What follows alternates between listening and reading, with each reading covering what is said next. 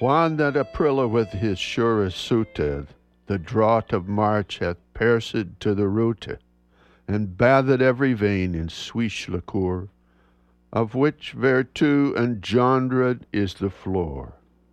So pricketh him nature in her courages, than longen folk to gon on pilgrimages. From Geoffrey Chaucer's Canterbury Tales, late 14th century. Good morning, everyone. I'm Rob McCall. This is the Awanadjo Almanac, a collection of natural, unnatural events, rank opinion, and wild speculation devoted to feeling at home in nature, breaking down the wall of hostility between us and the rest of creation. And this is the Almanac for April 13th through 20th, 2012. We're coming up on the new flower moon. Here are some natural events for this quarter moon. The lofty clouds of spring are to the lowering clouds of winter, as the Rocky Mountains are to the Great Plains.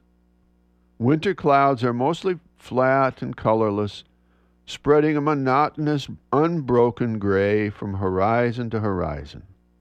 But the clouds of spring thrust high into the heavens like towering peaks touched by white and gold, red and orange, great weightless mountain ranges drifting across the sky.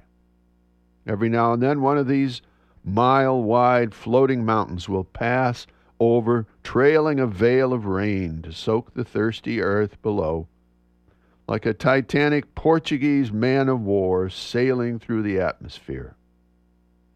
These clouds are not ethereal Everests and Denalis like the grander clouds of summer, but they are flying Adirondacks or Alleghenies or Awanadjos, quite grand enough to lift our winter-weary hearts to new heights.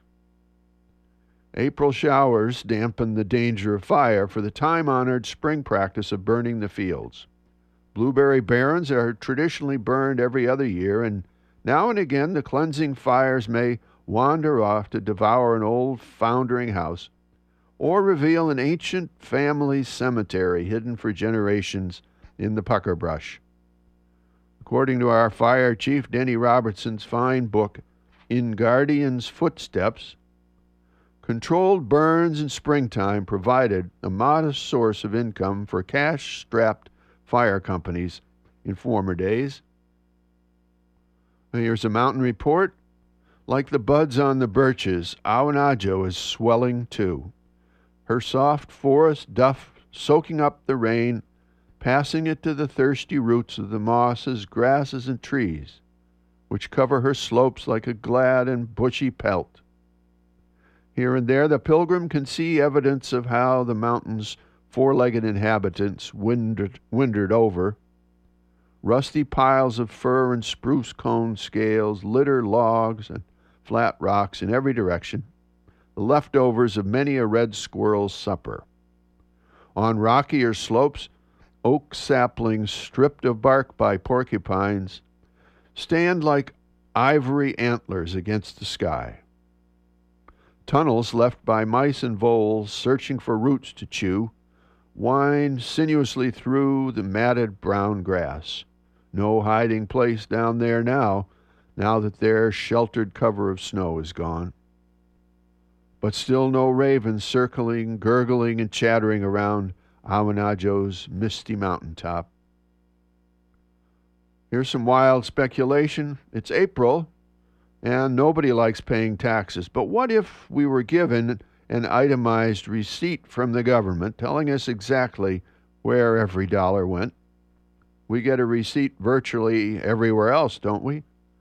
And then, what if we decided where our taxes were to go, dollar for dollar? Wouldn't that feel more like a true democracy than this, where they promise you everything and then do whatever they wish to do? And then, what if Election Day were changed to April 16th? April. So finally, some seed pods for you to carry around with you this week. The first from the American poet William Cullen Bryant. There's no glory in star or blossom till looked upon by loving eye. There is no fragrance in April breezes till breathed with joy as they wander by. And from Edna St. Vincent Millay, April comes like an idiot, babbling and spewing flowers.